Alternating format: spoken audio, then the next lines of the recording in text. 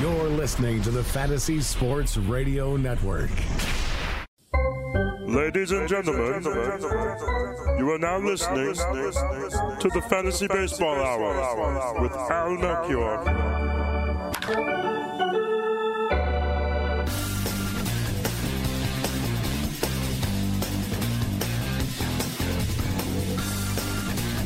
Welcome to the Fantasy Baseball Hour with Al Melchior. I am actually not Al Melchior, as you can tell, but his name is part of the branding of the show, so this is a bit awkward and probably poor planning on my part when I approve the show name, but we can address that at a different place and time. Al's on his way from Montana to New York for his Tout Wars draft this weekend. I know Al's listeners are excited about that. And, now that I think about it, Al's actually the first and only person that I knowingly have met that is from the state of Montana, by the way. And since he's moved there from Florida, I know he's commandeered a horse. And I know I saw pictures of a moose on his property, so it's official. Now, buddy, if you're listening on the plane, I hope you have a safe flight, mostly so I don't have to do this again. And so you guys have me for the next hour. And, of course, I am Mike Cardano, a pioneer of sorts. I am the director here at the Fantasy Sports Radio Network. And when hosts need someone to cover the show, and I do a poor job of planning and getting a fill-in host, well, this is what happens. You get me. But don't fear. Don't feel bad for me. I've done this type of thing a time or two before, and you're in good hands. And I say that mostly because I have with me Mike Florio of RotoExperts.com fame, who, as luck would have it, happens to be the producer of the Fantasy Baseball Hour with Al Melchior, and today me. And he knows exactly what you want, don't you, Mike? I think so. You've got the pulse of the people. I think they want Al, but we're not a bad fallback option. No. We're going to take an in-depth look today, Mike, into your team, the New York Metropolitans. Are you ready? That makes me both excited and a little sad. Why? Why sad? Because they should be better than what I expect from them this season. All right, well, they haven't started yet, so don't fear. But before we get started here, how are things breaking your way with regard to the NCAA tournament? Has your bracket gotten off to a good start? So far, the only game that I believe is finished has been Rhode Island beat Oklahoma, and I had Rhode Island. So far, so good. All right, so we're going to get right to this. So the Mets made it official. Your boy Noah Syndergaard is going to start opening day, and Jacob deGrom will pitch Game 2. First, as a young, naive Mets fan, and I was one of those back in the day, by the way, are you happy with that? Yeah, I mean, to me, opening day is very overrated. I think fans put a lot of stock into it as to who's getting to start. The players, I'm sure it means something to them, but ultimately I don't think Jacob deGrom is, thinking that he is any less of a pitcher now that he is not pitching opening day.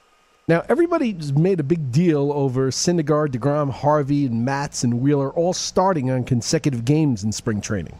Are you drinking that Kool-Aid? No, because that will not ever happen in the regular season unless Jason Vargas gets hurt.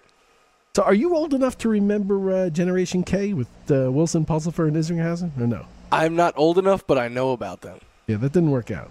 No, it didn't. And sadly, this generation of Mets pitchers, while they've all had success, I don't think anyone would say that they had the success that fans dreamt of a couple years ago. So let me say this. So you've got Mickey Callaway there, right? And he came over from Cleveland, the pitching coach. Yep.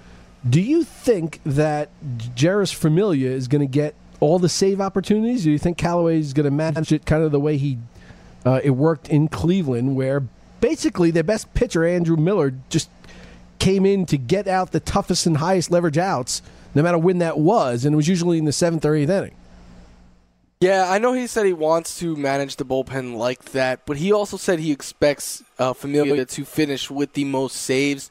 I think there will be some times where he does bring in Familia for the 7th or 8th inning, but ultimately I do think Familia will lead them in saves, and I think that makes him a good bargain in fantasy because of Mickey Callaway's comments, he's going pretty late. Like, he's going as a second relief pitcher, like an RB2 range, rather than a top 12 option. And we saw before last season, the 2 seasons before that, he saved a lot of games for the Mets. So even if he's in that 30 to 40 saves range, which I think he can be, I think that provides a good value.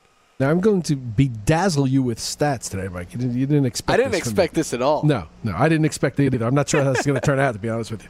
So, now, Familia had a first pitch strike rate of less than 44% last year, which was fourth lowest among relievers in all of Major League Baseball. The average was almost 60%, 59.4%. So, falling behind is not a good thing. And even when he is successful in getting the saves, he's shaky. The whip doesn't help you. He's always constantly putting people on.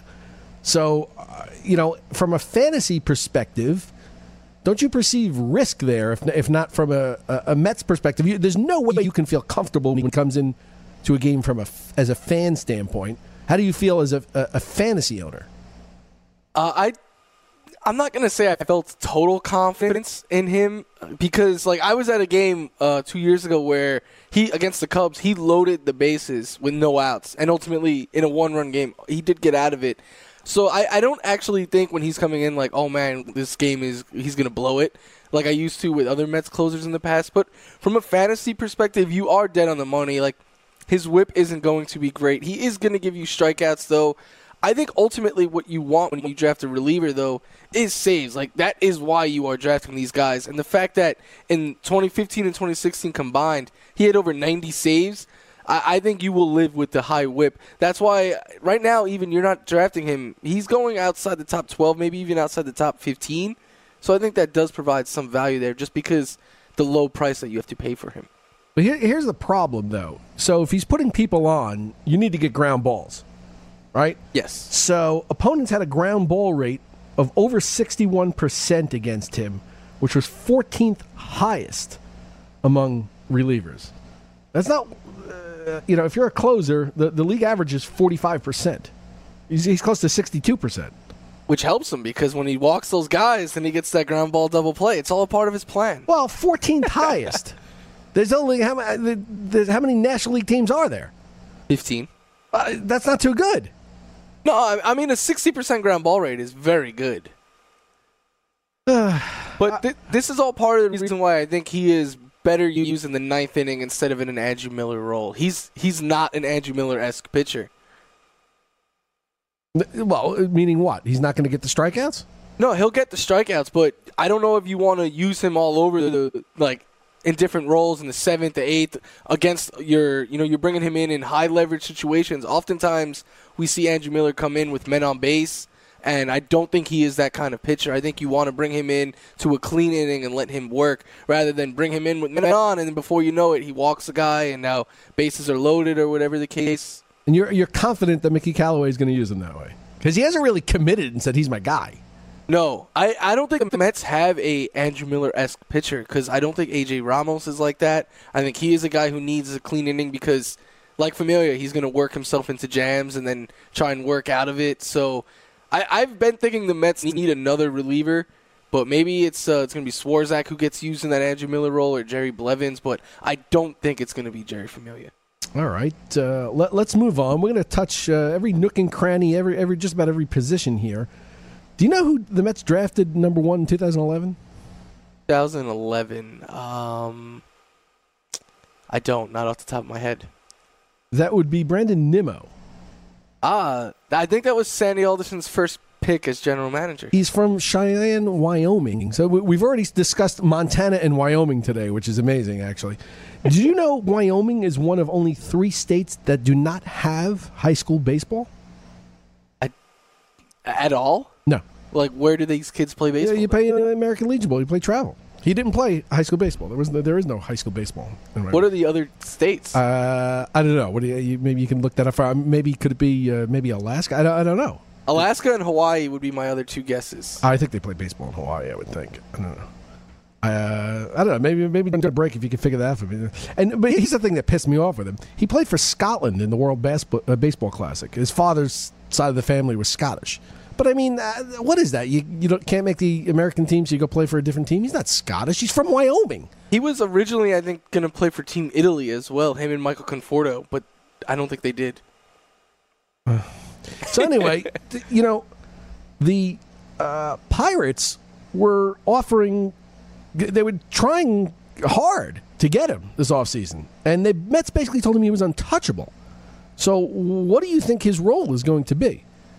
I think he is going to be the center fielder and everyday leadoff hitter until Michael Conforto can come back, and then I think Conforto slides into that role. I mean, Nimmo, he's not like a superstar by any stretch, but he gets on base, and he gets on base very often. So I think that's what the Mets like in him, the fact that he could play all three outfield positions.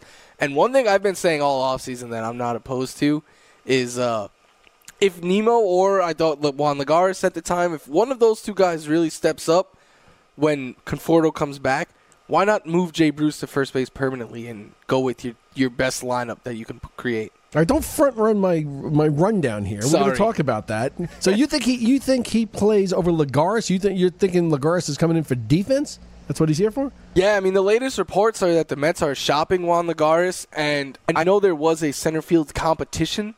I guess I would use air quotes in that because it hasn't been much of a competition at all this spring. Nimmo is tearing the cover off the ball, and Juan Lagares is hitting below 200. Yeah, I happen to like Nimmo. I mean, listen, they didn't want to trade him for a reason, so I don't think he's just going to be riding the pine here. All right, let's move on to Yoenis Cespedes. Michael, do you think he's going to have more home runs this year than games he misses? Ooh. Do the math. Do the Mike math. I'm going to say yes, just because I have a lot of shares of Yoenis Cespedes, so I'm going to be hopefully optimistic and say he will have more home runs. What is your prediction for home runs? I think he could be over 30. Really? Okay. And games played, how many do you think he gets past 130? I'd have to believe so, yeah, if I have the home run total. So, yeah, he'll play 130 games this year. All right. So he's not going to golf in between games. He apparently has not golfed in like a year. Okay. All right. Who's going to miss more games on the DL, Cespedes or Conforto? Conforto. When do you expect Conforto back? I know the belief is early May, like May 1st is like the date they keep throwing around. Apparently he's ahead of schedule on everything, but I do not think they are going to rush him at all. So I'm not going to take the optimistic route when it comes to injuries in the Mets, so I'll say May 15th. Okay. All right, let's move on to your boy Jay Bruce, who you're lobbying to play first base. I'm guessing you have him and you want him to be a dual qualifier. I had Jay Bruce in like one league, I believe. So, assuming he needs to play, let's say, 20 games at first this year to obtain first base eligibility in a league, a lot of leagues that I've seen, they're like 20 games this year or 10 last year. The leagues you play in are different? No, they're about the same. So, do you think he'll get first base eligibility this year? 20 games. That's hard. Last year, I just checked, he played it 12 times, so I could see him being in about that with the range. Mets? With the Mets, yeah. Okay. Did he play at all not with the Mets? He was on two other teams, right? I'd have to check on that. But I know I would want him to because I think Adrian Gonzalez is washed up. And I personally believe Wilmer Flores gives them the best options that they have currently at first base. But they want to, it seemed, only use him against lefties. So maybe in some games against righties, if Brandon Nimmo plays real well, they will put him in first. So I'll guess that he plays 10 games at first base this year. So you've buried Dominic Smith. I'm rooting for Dominic Smith. I thought their best option at first would be a platoon with Wilmer and Dominic Smith, but they seem gung-ho to use an old, washed-up Adrian Gonzalez. So and the fact that Dominic Smith got hurt this spring doesn't really help his chances either. So will Dominic Smith hit for a higher batting average than his weight? He's weighing in at 226, they say. I will say he will. He will. All right. Todd Frazier, will he hit above his weight? He's listed as 215. Ooh, last year he did not. No. And the year before that, he might have weighed less last year. I don't know. Maybe he gained some weight. I don't know. He hit 213 last year. I'll say he will hit higher than 215. Not by much, but he'll come higher. Really? All right. If you take Todd Frazier's strikeouts and you multiply him by 3, get your abacus out. Get my what out? Abacus. You know what abacus is? No. Oh, all right. Let's call it a calculator, okay? Multiply it by 3. Which will he have more of the season? 3 times his home runs or strikeouts? 3 times his... Wait, so like 75 home runs? Is that how many you think he's going to hit? I think he's going to hit like 25. Tell me is he going to have more strikeouts or more than 3 times his home runs? Oh, I get what you're saying now. He'll have more strikeouts. Okay. And your projection for his home runs is what, 20, 25? About 25, give or take. All right. Is your boy David Wright going to see the field this year? This breaks my heart, but no. So what do we have a better chance at? Tim Tebow getting a bat at Citi Field or David Wright taking the field? Tim Tebow, because if the Mets he only hit 0.56 and they sent him down. he's terrible. He's not good. But if the Mets are out of it again like they were last year, I think they get desperate enough to call him up. Because as their GM always says, this is the entertainment business, and he'll put people in the seats. David Wright, sadly, I think it's over for him. I'll say this. If he gets called up for like saving a baby that's choking in the stands in AAA, I'm going to be pissed. But would you go to a Met game if you knew Tim Tebow was going to be playing? No, I wouldn't go there just for that. What am I going to do when I get there? Watch Tim Tebow in his if it was his major league debut, tickets are super cheap because the Mets are out of it. But it's a little bit of a freak show, isn't it? Yeah, but that's why I would want to go and watch. I mean, it's not the circus. Well, all right. All right, when we come back, we're going to talk a little more about the Mets. We'll talk about the catching position and your boy Ahmed Rosario. I know you're a big Ahmed Rosario fan as he's trying to pose as Jose Reyes' Siamese twin. We'll be back after this.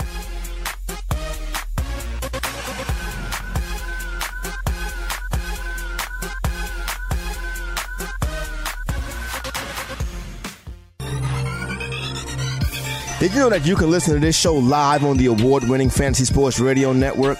Listen on the iHeartRadio app, the TuneIn Radio app, or download the Fantasy Sports Radio Network app. The Fantasy Sports Radio Network is the only totally free 24/7, 365 Fantasy Sports Network of its kind without a subscription. Check out YouTube Live on the Fantasy Sports Network YouTube page and participate in the programming there, where you can ask questions, discuss the topics with other fantasy enthusiasts, or tell everyone that you disagree. Call into your favorite show and ask your question. The number is 844-84-FNTSY. That's 844-843-6879. The Fantasy Sports Radio Network, your free fantasy source 24 hours a day.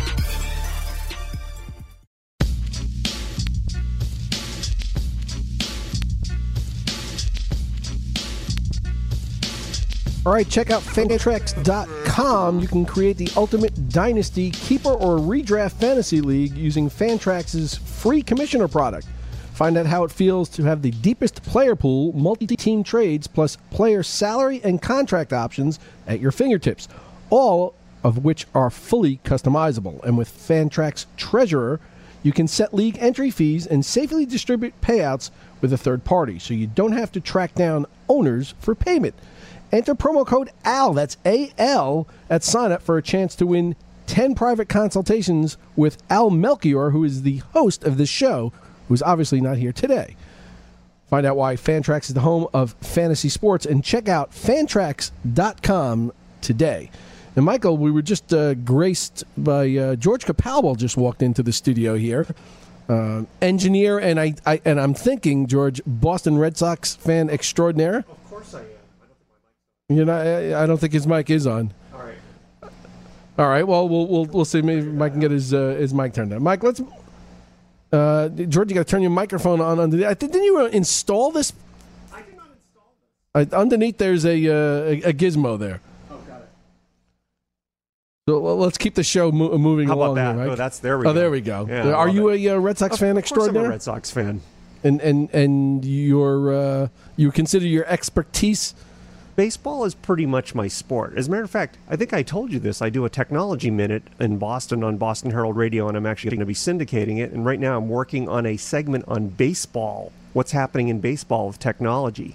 That might be riveting for some of Al's listeners, Mike. What do you think? Did you know in 2018, all baseballs are going to be stored for the game, are going to be stored in a refrigerated room? Well, they use humidors now some places. Okay, well, they're trying to decide if they want to do a humidor, but they're trying to basically have the temperature of the balls be the same. I don't know. I think they're getting crazy with this stuff. Yeah. They've been playing baseball for a long time. They keep and changing different mud. everything. The mud you should know this. It comes from New Jersey. Yeah, Mississippi mud clay. It's from New Jersey. Why do they call it Mississippi mud clay if it's from New Well, Jersey? they have apparently there's some Japanese synthetic substitute, and they prepare the balls in the factory. They come wrapped in aluminum foil. They're experimenting with that. There we go, Michael. Baseball's in aluminum foil. What do you think? What do you think? I care more what happens with the baseballs on the field. Yeah, me too. Well, apparently the idea is that there are too many home runs. They're trying to deaden the ball. There you have it, Mike. We're going to wrap them in aluminum foil. Yeah. It's funny, though, because there was a study done that shows the baseballs are made differently. That's what's leading to the home runs now. So they're kind of trying to fix the problem that they made. How about just don't throw it straight down the middle? Why don't we try that? Right? That might work. So, Mike, what do you expect the roles of Travis d'Arnaud and Kevin Plawecki to be? You're not expecting a straight platoon. You're expecting d'Arnaud to get the majority of the playing time. It starts out this way every year. It doesn't seem to end up this way. Yeah, that's what I expect. I mean, d'Arnaud, under the radar, had a pretty good year last year. I mean, in just 112 games, he hit 16 home runs with a ISO just below 200. That's really solid power numbers out of a catcher. But, of course, he is going to miss time. Last year's 112 games was a career high. And so when he misses time, Kevin Plawecki, who I am not a fan of, but the Mets seem to love, he'll be first in line to replace him. The problem, of course, is no matter what he does, he was traded for not one, but 2 Cy Young Award winners. Yeah, he'll never live up to that. Yeah. He was the big name in the Syndergaard trade until they actually, came up and debuted, and Syndergaard is way better. Yeah. All right, so let's move on to shortstop. What do you expect from Armed Rosario besides trying to pose as a Jose Reyes lookalike? So, I don't know if you know this, Mike. They are, best friends, Reyes and Rosario. Yeah, that's a little weird because he's about twice his age. Yeah. It could be his son. It's weird because I actually follow Jose Reyes on Snapchat, and they That's weird. I guess so, but what as the kids would say, sus. They act very sus together. I don't know. It's always a little. There was one snap where Rosario didn't even know they were on Snapchat, but they were sitting with their arms wrapped around each other, and I was just like, you guys don't have to be this close as friends all the time. I'm telling you, he may actually be his kid. He might. I mean, there was rumors that he had a second family, so maybe Rosario is that kid. But from fantasy baseball, what do I expect? I think he can be a good source of speed. I don't think he'll be a great average hitter, not early on at least. He swings and misses way too much. His strikeout rate in a small sample size last year was almost 30%. His walk rate was below 2%. So I don't expect him to get on base at a high clip. And because of that, I think he's actually going to hit either 8th, or I think the Mets are going to explore this, hitting him 9th, because they want to hit Cespedes in the 2-hole. So I think hitting him 9th and hoping to have him and then Nimmo both maybe be table setters for Yoenis Cespedes and then a Jay Bruce hitting 3rd. So I think that'll hurt his counting stats. But in a roto league, if you want a late source of stolen bases, I think that's where he comes in. I'm okay with that if maybe DeGrom is pitching because he can hit a little bit, or Syndergaard to somewhat. But to me, to just not have your worst hitter last is just silly.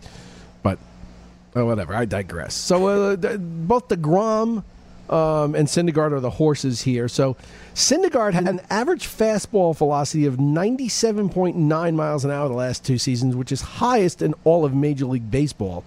You know what the average Major League fastball is? 93 miles per hour? 91.8. And he was 97.9, so it's significantly higher. So he throws his slider faster than the average fastball. To me, I like to see differences in the speed of pitches, not so much you could throw it hard. It just goes further when you hit it if you don't spot it in the right place. His slider last year was, small sample size, 93.2 miles per hour. Yeah, it is. That's faster than the average Major League fastball, yeah. So then DeGrom had a miss rate of 28.8% last year, which is second highest in the major leagues. You know what the swing and miss rate is among fastballs in the major leagues? He's 28.8. Fastballs, I'm going to say it's 13%? 16.3. Do you know who's higher than him? There was only one person higher than him. Luis Severino? Rich Hill. Wow, a guy who throws his curveball very often. Although it wasn't as many. There were 497 swings against Rich Hill fastballs, 157 misses. DeGrom threw about double. It was probably the amount of innings he pitched, too. 888 and 256 misses. I'm very impressed with the numbers that you like that? I'm bringing it today, aren't I? How about that? This is impressive. Yeah. I stayed up all night with this stuff. So let me ask you this. Are you going to screw the pooch, and are you going to draft Matt Harvey? Oh, yeah. I know you're itching to. Oh, I am 100% going to. I tweeted this out about maybe 2 weeks ago now at this point. It was when spring training first started. I was just like, PSA, public service announcement, right? Yeah. I was like, PSA to everyone. I'm going to get sucked in on Matt Harvey again. Matt Harvey is my favorite player in Major League Baseball, since I guess we can't consider David Wright a Major League player anymore. So, yeah, whenever he shows promising signs, I buy in. George, how do you feel about pitchers who are coming off of injury histories? Does that bother you? Athletes that have injuries?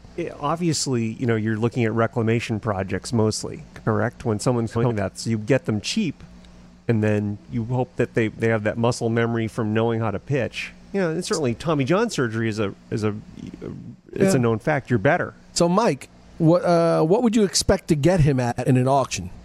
$260. Pretty cheap. I don't think he's a dollar player anymore because he mixed 5x5. Mixed 5x5. I think you can get him for $4 or $5.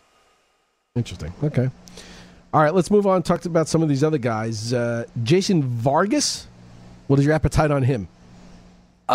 He doesn't really move the needle much for me. I know he had that really hot April last year where he was striking everyone out. I didn't buy into it then, and I'm not buying into it now. I think he's one of these guys who is much better in real life because he'll give a team 180 innings and of pretty solid ball, and to a real life Major League team that's great, but to your fantasy team it's not. So check this out.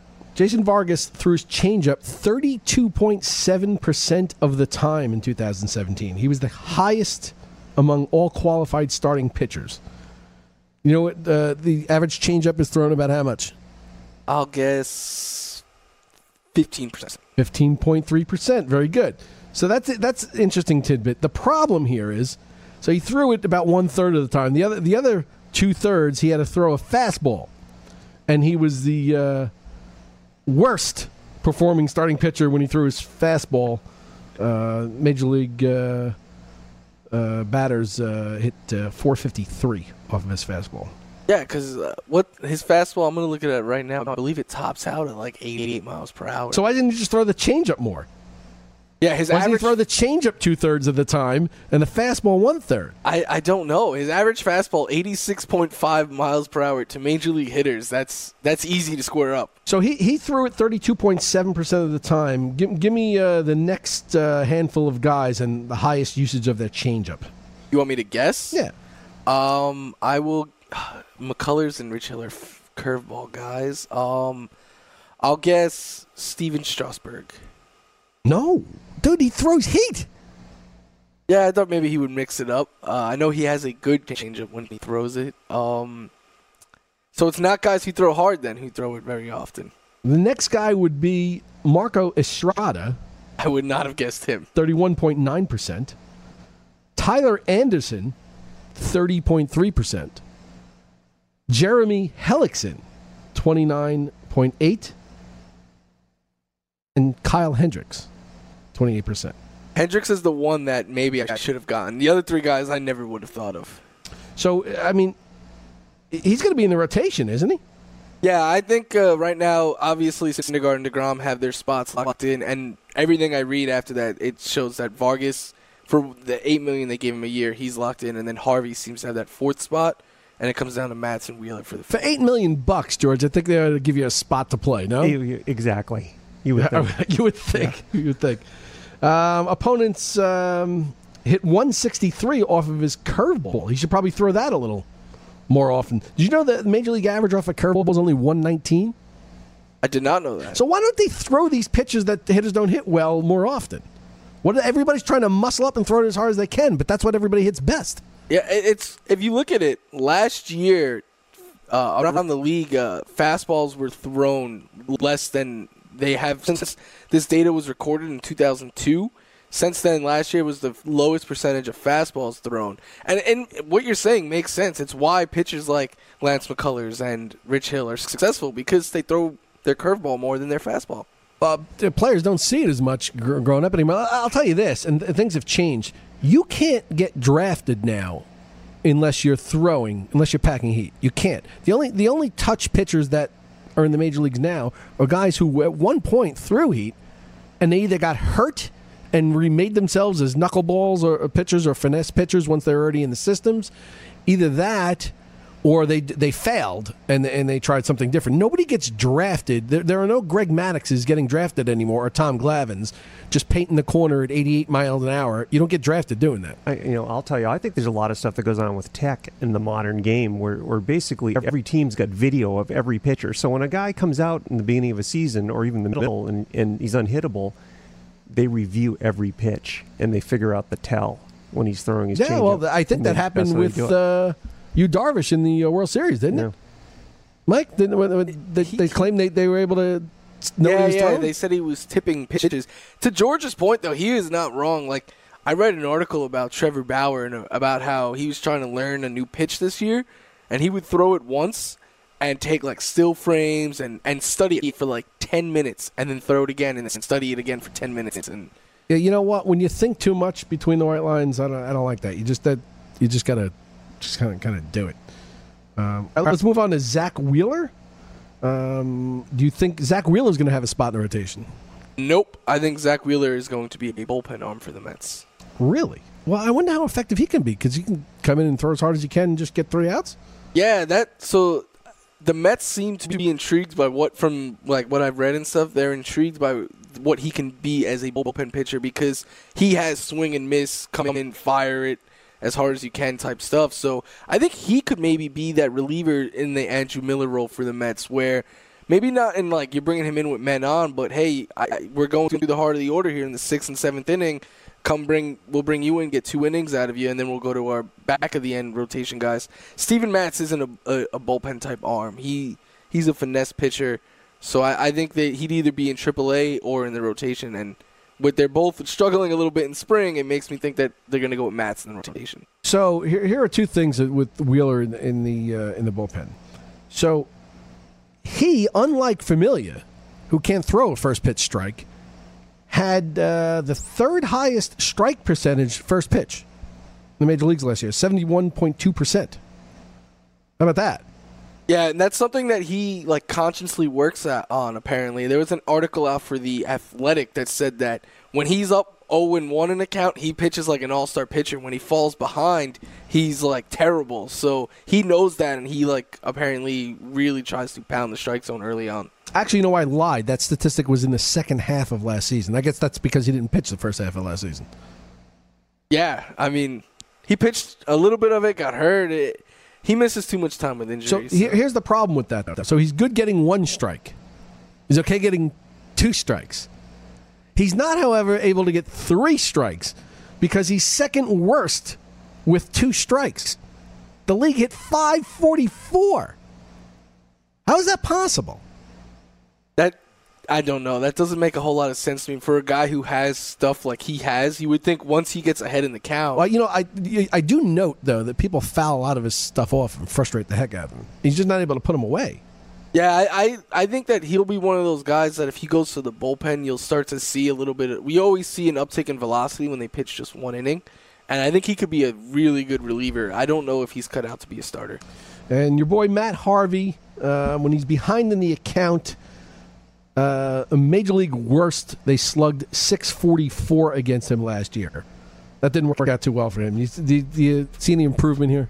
He's looked better this spring. Not great, not what he once was, but better. All right, when we come back, we're going to talk a little bit more about the Mets, and then we're going to analyze Michael's Twitter account. I find your Twitter account fascinating, Michael. You tweet out random baseball things. So we'll be back with Mike's Twitter account after this.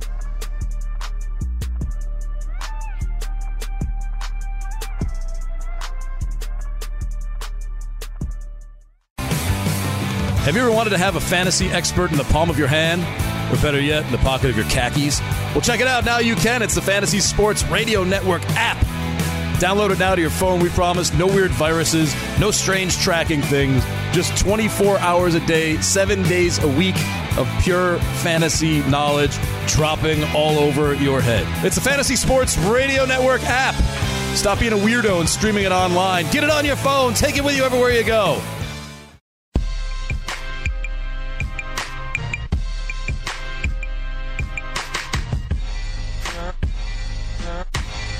All right, dominate your DraftKings and FanDuel Major League Baseball contest this summer with Daily Roto's Major League Baseball projections and optimizer. Go to dailyroto.com/premium and save 10% with the promo code FNTSY to use all the same tools and projections that Millionaire Maker winner Drew Dinkmeyer uses. And the tools just don't work for football. This is the same site that Drew used for last year's top 5 $150,000 DraftKings Live final finish. So head over to dailyroto.com/premium and save 10% with the promo code FNTSY and see the results for yourself.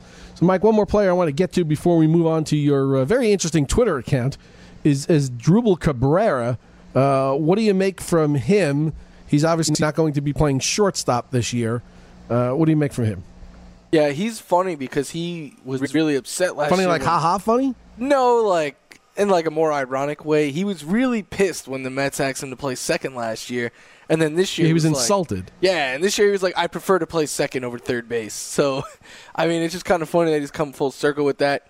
As Drupal Cabrera is not a great player in Roto because he doesn't do anything spectacular, but in a points league is where a guy like Drupal is useful because he walks at a good mark. He doesn't strike out much at all, so he has a good OBP. And he does a little bit of everything. Like he'll hit for some power, he'll give you doubles, and he'll drive in and score a decent amount of runs. So in a deeper points league, like if you have a middle infield spot or something, he can be useful there. But in Roto, he's really boring. So, you know, in DFS, we all, when there's a lefty on the mound, we all look for ways to wedge Wilmer Flores into the lineup when we can, because he's usually cheap and he rakes against lefties. Now, Cabrera switch hits, correct? Yes, he does. Do you know what his batting average is against left-handed pitching was last year? I'm guessing not very good. 392, Michael. Oh, very good. Third best in Major League Baseball. So maybe you should get him in DFS. I'm thinking maybe the both of them, they should both be playing, although I don't know how they're going to platoon them. Major League average is 255 against lefties at 392. How about that?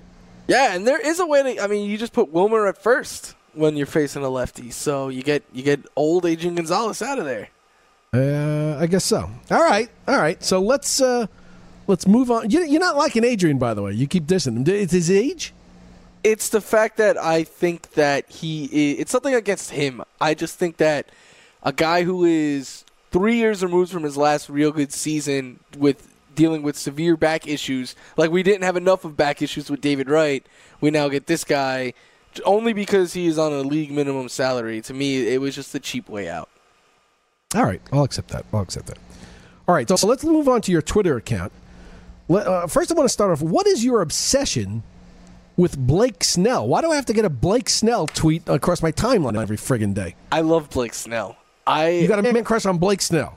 So, and this is nothing like, I never liked Blake Snell before this season.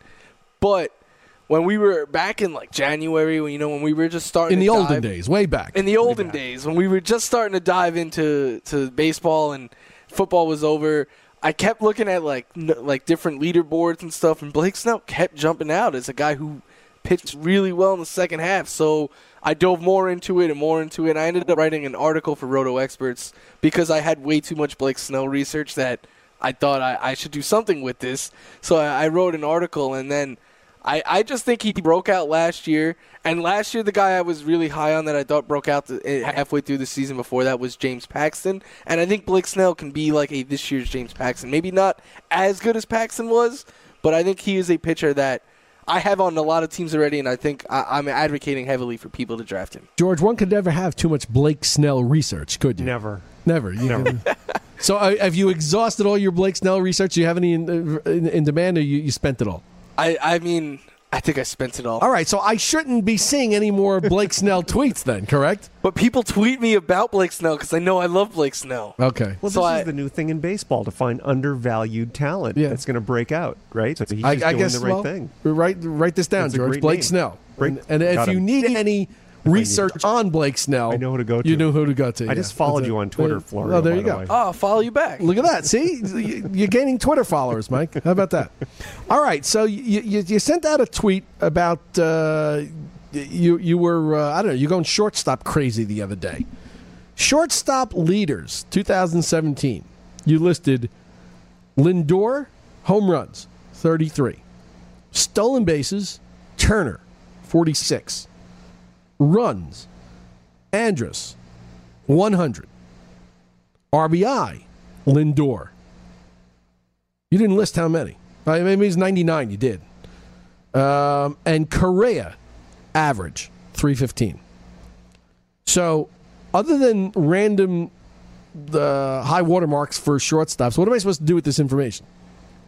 Honestly, if you want the truth answer, we did shortstop preview on the BFFs. Now, when you preface that by say, I'm going to give you the truth answer, if you have to preface that first, do you usually not something? Yeah. No, but I could be like, oh, it's useful in this sense. But the truth is, we were doing a shortstop preview, and so I look up the leaders at that position just so I could say, hey, we're talking about Lindor. He led in 2 of the 5 roto categories. So I had this info, and I was just like, I might as well tweet it out. I didn't really talk about it much on the show.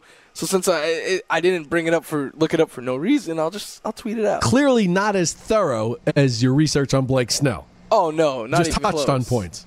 All right, you have ISO leaders here. Zach Cozart, 251. Paul DeJong, 247. Carlos Correa, 235. Francisco Lindor, 232. Trevor Story, 219. Javier Baez, 207.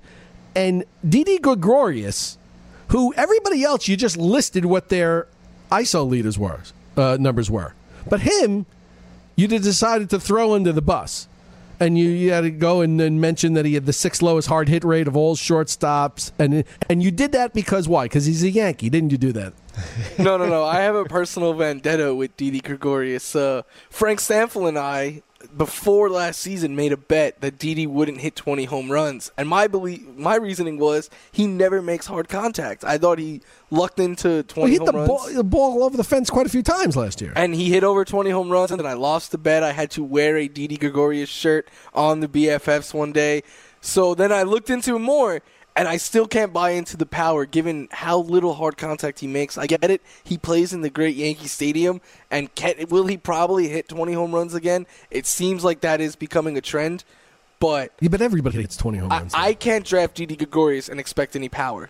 So you listed names of hard contact ahead of him: Ronald Torreyes, Miguel Rojas, Jose Peraza, Eric Ibar, and Wilmer Defoe. I think you literally just cherry picked there to try to make him look as bad as possible. That's the way I see it. Where is he going to hit this year? Is he hitting cleanup? Where is he hitting? I don't know. With the new manager, my guess is that he hits more like in the 6 hole, because I'm thinking it's going to be Gardner, Judge, Stanton. Then you have Bird and Sanchez, I think, that are going to come in the 4-5 spot. So I think Didi hits 6, which is going to hurt his value. And he didn't do anything to deserve getting lower in the order. I think they're going to go with a more traditional lineup. All right. So you don't like Didi Gregorius? No, I have a vendetta against him. All right. Next, another random stat. You just like random things. I don't know. As catchers with at least 100 plate appearances, Austin Barnes had the highest OBP at 408. The only other catcher with an OBP of over 400 was Buster Posey. Now, 100 plate appearances isn't a lot. No, it's not. How many did he have? I could double check that for you right now. But so again, if this was Blake Snell, you'd have this right at the tip of your tongue. Oh, I'd have it ready, and I'd be like hoping you asked me that. No, Austin Barnes last year had 262 plate appearances. All right, and so you're suggesting with an OBP of 408 that he's gonna get more plate appearances and keep that ratio? What are you suggesting by this? What are you insinuating with this tweet? Well, this was, again, a tweet that I tweeted out after we did our catcher show. There's a trend here. But yeah, I thought This was useless leftover information from the show? anything that I don't really get to bring up on the show, I usually tweet out, just so I use it in some sense. Are you suggesting he's in the category, in the tier of Buster Posey? No. Used his name literally in the same sentence. I mean, it's a good class to be in when you have a OBP higher than Buster Posey. It just sucks because Yasmani Grandal and him are going to take time away from each other. And I think both of them, if they were on their own teams with their own job, could be top 12 catchers. But since they're going to take playing time away from each other, I think they knocked themselves out of that. Do you own any Austin Barnes? No. Okay. If he was a starter in a points league, I would. Here's somebody I'm guessing you own. Blake Snell? CJ Cron. Yes. Yeah, because you come out with this pro Crone tweet here. Last year, CJ Cron had a 44.7 fly ball rate. Only 17 qualified hitters had a rate of that or higher. Of those 17, only 10 matched or exceeded his hard hit rate of 35.8%. Then you go on to say he should see every day at bats for the first time. His ADP is currently outside the top 400. He's a late-round sleeper in deeper leagues that I like this season. You're trying to convince people they should take CJ Cron. Yes, and I tweeted that out, and then a couple days later, Nando DeFino was on BFFs, and he told me that he is in on CJ Cron. And Because of your tweet? No. He just likes him. And then I found out Greg Sussman also likes him. So all the BFFs except for Frank Sanford, like CJ Cron. And I'm high on it. I think if you can hit the ball hard, you hit the ball in the air, what's not to like about that, especially if you're getting everyday playing time? Do all the BFFs like Blake Snell? Greg doesn't, but Greg is just slow to come around. Well, sometimes I feel that Greg just says the opposite just to be opposite. Frank's not as high on him as I am, but he likes him. But Greg is he's slow to come around. We'll change that. For anyone who's interested, Mike doesn't keep things close to the vest here. And, if people are playing in fantasy leagues with you, this is not good. My early 2018 obsessions. You're obsessed with these people. Guess who the first one is, George? I couldn't guess. Blake Snell. Surprise. Of course. Blake Snell, Cespedes, Tanaka, Tanner Roark, Jonathan Villar, Gregory Polanco, Eduardo Rodriguez, Mike Clevenger, Archie Bradley, Brad Peacock, Jonathan Lucroy, and the guy you dissed earlier on, Steven Matz. Yeah, this was before spring training. I have since tweeted that I was starting to get worried about Steven Matz. I still think he's going super late. All of those guys are guys that I've drafted on multiple teams. All right, Kyle Schwarber. What do you make of Kyle Schwarber? Is he going to be everything they thought he was when they brought him back on one leg for the World Series, or is he going to work out more like last year? I think he could be what he was, an improved version of what he was last year with a better batting average. This is the first year I'm actually in on drafting Kyle Schwarber because his asking price has dropped dramatically. In years past, I thought you were just paying up for the hype. All right, George, you're going to count here for this. You can probably have to use 2 fingers here. Okay. So, Mike, we're going to see how many more starting players you can name between the Padres and the Rays. You ready? Oh, man. So, the Padres first.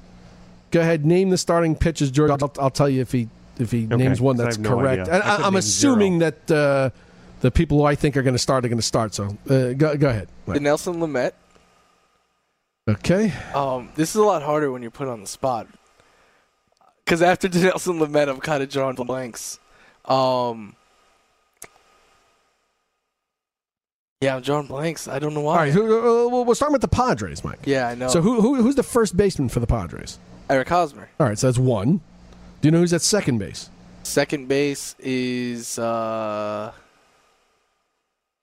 fellow named Asueji? Oh, yeah, I wouldn't have got him off the I thought Corey Spangelberger would have been a bit, but shortstop. Is it Jose Perella? It would be Freddie Galvis. Oh, yeah, Perella's not. Left field. Isn't Perella left field? Perella's in left this year, yep. Yeah, okay. All right, third base. It's not Will Middlebrooks. He was in competing for that job. His last name rhymes with Schmedley. Medley? Headley. Oh, yeah, Chase Headley. Yeah, see, it rhymes with Schmedley. All right. Right field. Will Myers. All right, so that's 2 you got. Center field. Manny Margot. Okay, that's 3. I'm going to give you a shot at left field. Jose Perella. Oh, good. All right. So And Right. Austin Think of Hedges is someone the here. catcher. so that's 5. All right, who's the closer? Brad Hand. 6. Can you name anybody in the rotation? I'm drawing a blank on the rotation for some reason. I'm not good when put on the spot. The number 1 starter, first name rhymes with Schmichard. Oh, Clayton Good. Richard. Or isn't it Richard? It's Richard. Richard. There's no accent. Yeah, it's All right, 7. All right, and you said The lament Nelson before. Lament. I'll give you, so that's 8. So you got 8. who are the pitchers I'm missing? I'll know them once you say them. Mitchell, Yeah, Permadano, yeah, Robbie Erlin, I think. yeah. Like that. That's why. Those are the only ones I know. None of those guys are on my radar. All right. Let's move on to the Tampa Bay Rays. You have to do I'll better do than much 8. better with the Rays. You think so? Yeah. Better than 8. Yeah. You almost got a whole team You there. did. I almost, Well, almost had to take off a shoe. All right, you can use a DH. Yeah, that's right. George always had to take off a shoe. All right, so we're going to go around the horn. All right? Yep. Guy we spoke about already at first base. Who's that? CJ Cron. All right, George, you counting, right? There we go. Second base. Brad Miller. All right. Now, does he qualify elsewhere? He does. He has first base Okay. eligibility. No more shortstop for him? No. All right. So that's 2 you Still got. counts as Shortstop. one, though. He's up to Echeverria. 2. That's 3. Third base. Third base. I'm drawing a blank on third base. He's a closet fan. He's got no. All right. Well, who would that be? I'm thinking maybe Duffy. Matt Duffy? yeah. It will probably be All Matt Duffy. All right. Right field. Right field will be Rhymes with Schmomez. Carlos Gomez. Yeah. Center field. I got no Henry rhyming for this Kiermaier. one. Yeah, I couldn't. I don't know. Left field Schmiermaier? is Denard Span, is it? Listed as? Or is either DH? Denard Span is there. I don't know. Doesn't who gets to play him or Malik Smith? I don't know. Oh, yeah. It's them two. Catchers, Wilson Ramos. Yeah. Pitchers, they got Snell. They got Archer. They got... Who's the closer, Mike? Who's the closer? Colome. You killed us. George is on his toes now. You did good. 10. I missed 2. Oh, you missed it. All right. All right. Thank you, everyone, for listening. Next up, Game Time Decisions.